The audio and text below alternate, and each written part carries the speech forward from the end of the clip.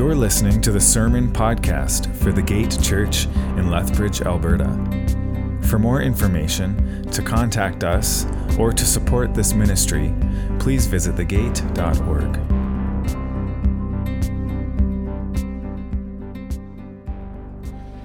Well, it's been mentioned already, but I'm going to say it again. It's the first Sunday of Advent, and I think that's exciting.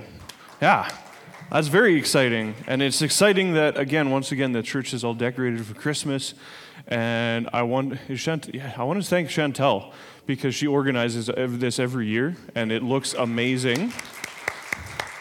And I also want to thank you for the excellent snacks that you brought.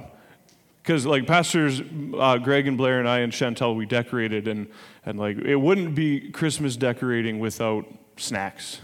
So thank you. Those were amazing cookies. Homemade cookies, just for us to decorate with. So, wow.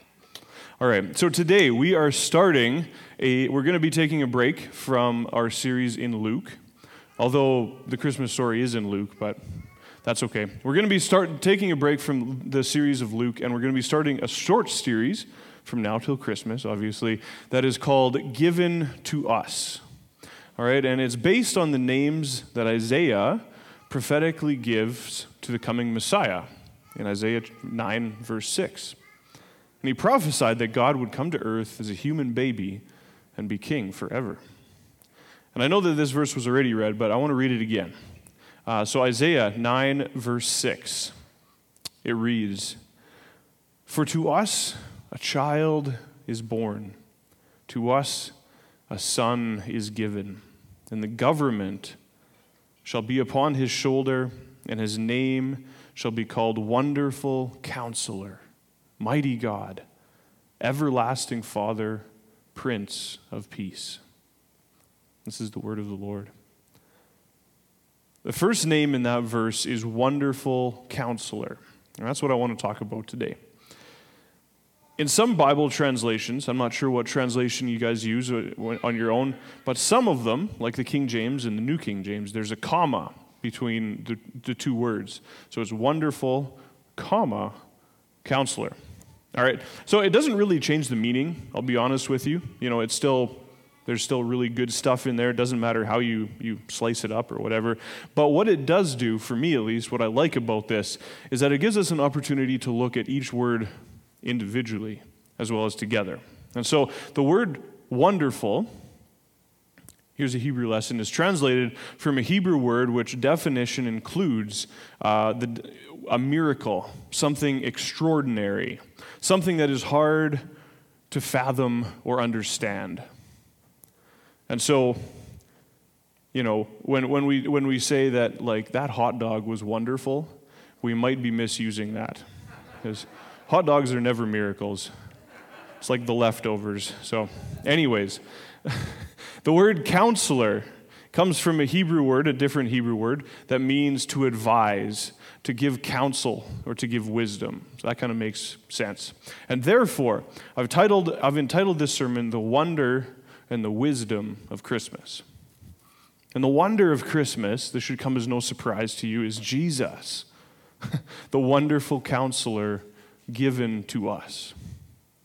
And the wisdom of Christmas is God giving us his Son, and Jesus being God's wisdom personified. I remember when I was little, and maybe you grew up like this too, but Christmas just seemed like a very magical time. Who would agree with me there? There was just that, that warmth about Christmas. And so I grew up in a small town, or close to a small town on a farm called Linden, and the Christmas Eve church service was a big deal. And I looked forward to it because it was a good time. We usually got a candy bag at the end. But there was singing. There was the nativity play acted out, and as I remember, when I was little, I got to wear my dad's bathrobe and have a towel strapped to my head, and I was in this huge herd of shepherds. There's 15 of us because all the kids had to be involved, and then there was the shepherd of the shepherds. The Sunday school teacher was like, "Come here, come here, come here," and then like herded us all onto stage, and we were bumping into each other and stuff. And it was fun. I remember that, and it was great fun. And I remember as well, the carol singing, right? The carol singing and how we all, this is key in my memories here. We all got to hold a real candle that was like actually lit. And the church janitor hated it because there was like wax all over the floor at the end of this service because it's a whole bunch of kids holding candles. And they're like, ah! And like, check this out, I can melt it faster. But I remember that, and I remember, this was kind of at the end. They handed all these candles, and we lit them all, and then all the church lights were turned off, and so it was just like the sanctuary was filled with this, like just that warm glow of candlelight, and then we all sang, we all sang Silent Night. That's the words I was going to try to say, and both in English and then in German as well. Stille Nacht, Heilige Nacht. And that's about the extent of my German. But I remember this, and it was so good. It was so good. That sense of awe and wonder really permeate my memories of those times. A warm and that cozy feeling of being excited about Christmas. And after the service, our family always drove around this little town of Linden, and we looked at the Christmas lights, all the decorations, all the houses that were decorated. And for a town of 600 people, truly there was some magnificent displays. And that was amazing. I love looking at Christmas lights. I still do. And, just to see the displays of lights, shining out in the darkness of that cold winter night. And it just, again, accentuated my sense of wonder of what Christmas actually was. And then fast forward to when Shar and I were getting ready for Christmas a few months after Nora was born, our firstborn. She was born in 2013, so quite a few years after I was a kid. And she was born in October. And so a few months later, obviously we got out the Christmas tree and we put it up and we put our lights on it and decorated and things like that. And I remember we used to just take Nora and put a blanket underneath the tree and just kind of like slide her underneath the tree. And just this amazing image of just her like, just staring up at it, like just with wide eyes. And fun fact, that was the last time she ever laid still. She hasn't stopped moving since. But it seems like as kids, right, and I'm sure you can agree with me, our hearts and minds were filled with this sense of just wonder surrounding Christmas time. Yay! That's right. For myself, the memories were always, just like it's always tied into that warm, kind of dimly lit room with a Christmas tree in it. And that's Christmas for me. That's childhood Christmas. But I think as we get older, it's harder to capture that warm glow. At least for me personally, I'll be honest with you. It seems like there's just so much other stuff that gets in the way. There's other stuff to think about. The money, the gifts we have to buy, the shopping that needs to get done, the work that needs to get done before we can enjoy Christmas. And then more recently, words like lockdown and restrictions. And it's hard. It's hard to capture that wonder again. But what I want to do today is give our minds a refocusing of what the wonder of Christmas is all about. And although the magic and wonder of Christmas isn't just found in that warm, cozy feeling we felt as kids, we need to recapture the deeper meaning of how wonderful Christmas really is. And so the wonder, the miracle that is wrapped up in Christmas is Jesus, the Son of God, given to us. So I want us today to consider a few things that are truly wonderful in the Hebrew sense of the word, miraculous, about Jesus' birth. And so we'll start with the first true Christmas decoration, which was the star that the wise men followed to find the baby Jesus, or the child Jesus. As Matthew records in Matthew 2, 1 and 2, it says, "Now after Jesus was born in Bethlehem of Judea in the days of Herod the king, behold, wise men from the east came to Jerusalem, saying, "Where is he who has been born King of the Jews? For we saw his star when it rose and have come to worship him." Now, this star, or bright light in the sky, was obviously put there by God, right? We can all agree with that. But it wasn't just randomly that it happened on that day. And I love this train of thought. God, in his forethought and wisdom, put the stars and planets in the sky as he was creating the heavens and earth. And we can read about that back in Genesis. And he put them in exactly the right spot. He placed them in the sky, and then he sent them on their right paths. He set them up, doing exactly what he wanted to do with them, so that on the precise day and hour, they would align and form this sign for the wise men to come and follow and to see and to know what's going on. It's been thought that these wise men probably, or might have at least, come from the city of Babylon, where about 500 years previous to the birth of Jesus, there would have been Israelites living in exile there. And it seems, to me at least, very reasonable that men, like Daniel, that we read about in the Bible, would have left copies of their scriptures and prophecies there in Babylon. And these would have been studied by the wise men and the sages of that city. And so as years went by, the wise men of that place would find prophecies like the one that Balaam made in Numbers 24, 15 to 17. And it says, "The oracle of Balaam, the son of Beor, the oracle of the man whose eyes is opened, the oracle of him who hears the words of God and knows the knowledge of the Most High, who sees the vision of the Almighty falling down with his eyes uncovered." And this is his prophecy. I see him, but not now. I behold him, but not near. A star shall come out of Jacob, and a scepter shall rise out of Israel. It shall crush the forehead of Moab and break down all the sons of Sheth. So these wise men, these astronomers, these men who probably gazed at the stars every night of their life, that was their job. So they knew them. They knew what the stars were doing, and they recorded these things. They would have been looking for a star.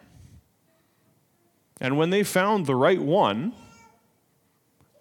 that God put into its place, they would have known what it would have meant and went out to seek that scepter, the King of Israel. Like, honestly, I really wish I had time to go into this whole thing, because it's truly amazing. The astronomy behind the star of Christmas is something worth researching. So please go home and do that. It's wonderful. It truly is. Or consider the mystery and miracle of the conception of Jesus. All right, Mary, the mother of Jesus, a young girl who followed and found favor with God, was chosen to be the mother of the Savior of the world.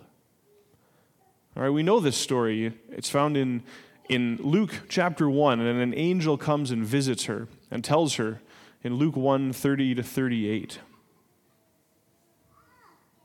He's calming down Mary because Mary was troubled by his appearance. That's putting it mildly, I bet. All right, but the angel Gabriel says, "Do not be afraid, Mary, for you have found favor with God. And behold, you will conceive in your womb and bear a son, and you shall call his name Jesus. He will be great, and he will be called the Son of the Most High. And the Lord God will give to him the throne of his father David, and he will reign over the house of Jacob forever, and of his kingdom there will be no end." And Mary said to the angel, "Well, how will this be, since I'm a virgin?" And the angel answered her, "The Holy Spirit will come upon you, and the power of the Most High will overshadow you. Therefore, the child will be born, will be called Holy, the Son of God. And behold, your relative Elizabeth, in her old age, has also conceived a son. And this is the 6th month with her who was called barren. For nothing will be impossible with God." And Mary said, "Behold, I am the servant of the Lord. Let it be to me according to your word." And the angel departed from her. So I've been thinking about Mary a lot this week, actually. She has taken up a lot of my thoughts, and I've been truly impressed and humbled by her and her story. The amount of trust that she put in the Lord is truly remarkable. She accepts this miracle that had been planted in her and accepts her responsibility to serve God in this amazing way. The wonder of Christmas is the prophecies that were fulfilled in the birth of Jesus. It's estimated that there was over 300 prophecies that were made that were fulfilled by Jesus in his whole lifetime, and several of them came about at his birth. In Matthew 1, 22 and 23, Matthew records and clarifies that Isaiah 7, verse 14 is fulfilled in Jesus' miraculous conception and his name. And it reads, "All this took place to fulfill what the Lord had spoken by the prophet. Behold, the virgin shall conceive and bear a son, and they shall call his name Emmanuel," which means God with us. Matthew 2, verse 6 shows that Herod is shown confirmation that the Messiah was to be born in Bethlehem according to the prophecy of Micah 5, verse 2. "And you, O Bethlehem, in the land of Judah, are by no means least among the rulers of Judah. For from you shall come a ruler who will shepherd my people Israel." Matthew 2:15 shows how the words of Hosea 11, verse 1 were fulfilled in the time that Joseph, Mary, and Jesus were in Egypt to escape persecution and then came back to Nazareth. "Out of Egypt I called my son." Matthew 2:18 recalls the prophecy of Jeremiah 31:15, writing about Herod ordering the murder of the young children of Bethlehem in hopes of killing Jesus. "A voice was heard in Ramah, weeping and loud lamentation, Rachel weeping for her children. She refused to be comforted because they are no more."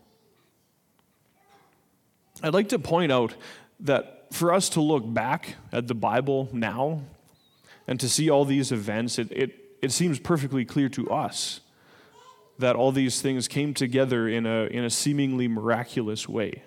And they truly did. But I want to remind you that Joseph and Mary were just doing what they needed to do to live their lives. They really had no idea, they weren't keeping track of all the prophecies that they were fulfilling. They didn't have a little checklist. They just traveled to Bethlehem because of a government census that they were commanded to take part in. I'm sure that Joseph probably didn't want to take Mary, who was very pregnant at the time, on a road trip to his hometown, but they didn't have a choice. They had to go. And Joseph, who listened and paid attention to his dreams, had no choice but to go to Egypt with his young family. I don't think he would have wanted to do this, to uproot his family once again and go off to Egypt, but he was a good husband, he was a good dad, and he listened to God, and they departed under the cover of night and just left for Egypt to protect his family. And then a while later, Joseph was again told in a dream, "Okay, pack your stuff up, go back up to Nazareth." And so they did.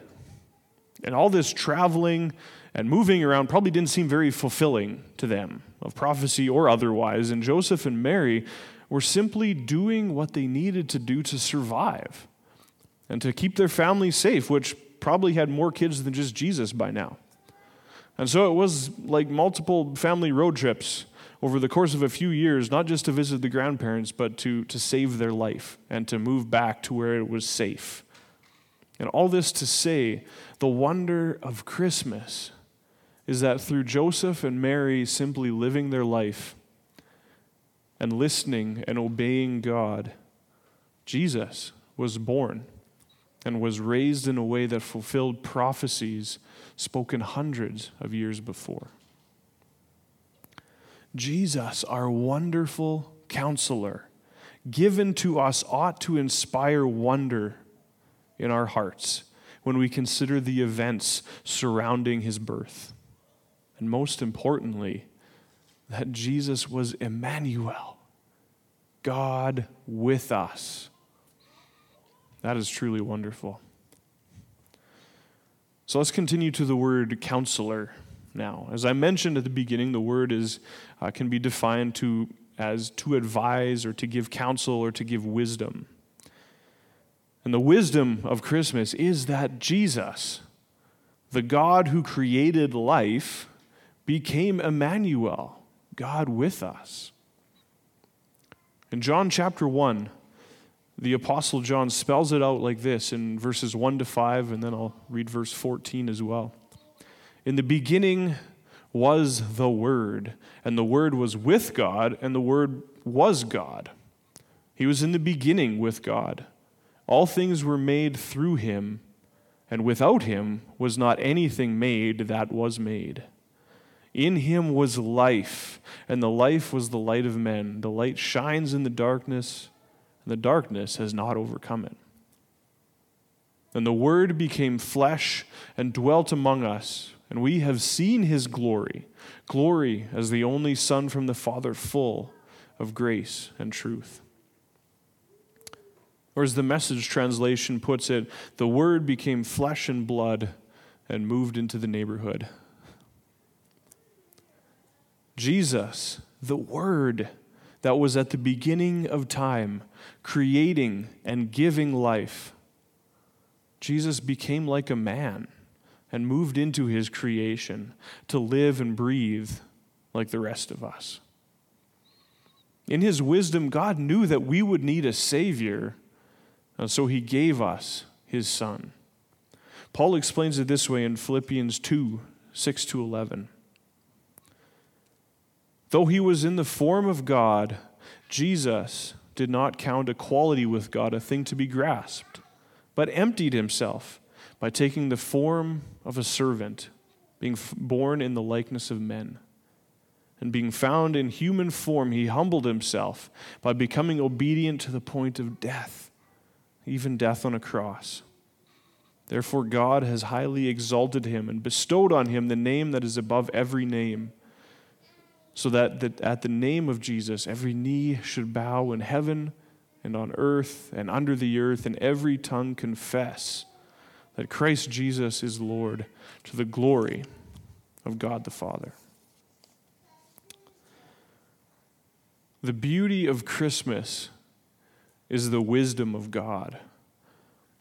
Without Jesus being given to us in the wonderful, miraculous way that he was, we would be lost and dead in our sins.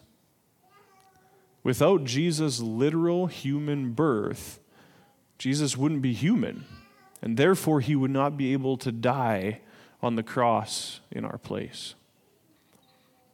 And so we preach the virgin birth, and we preach Christ, Jesus, crucified.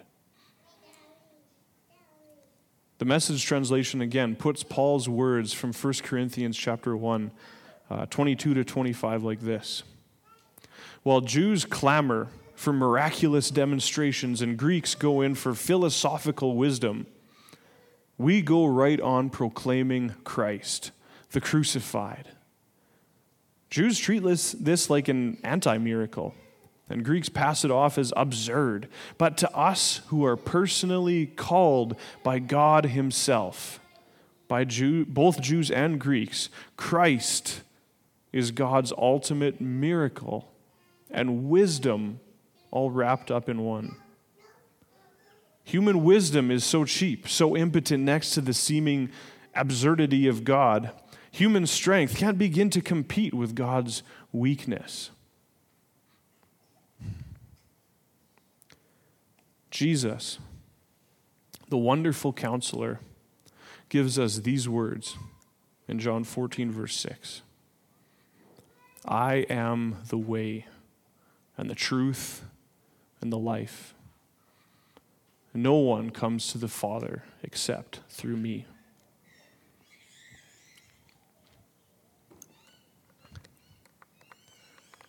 This Christmas, find hope and find life in the wonder and the wisdom of Christ. Follow Jesus because he is truth. He is wisdom. He is life. Find forgiveness for your sins. Change your path, and in the miracle of new life, walk toward the Father.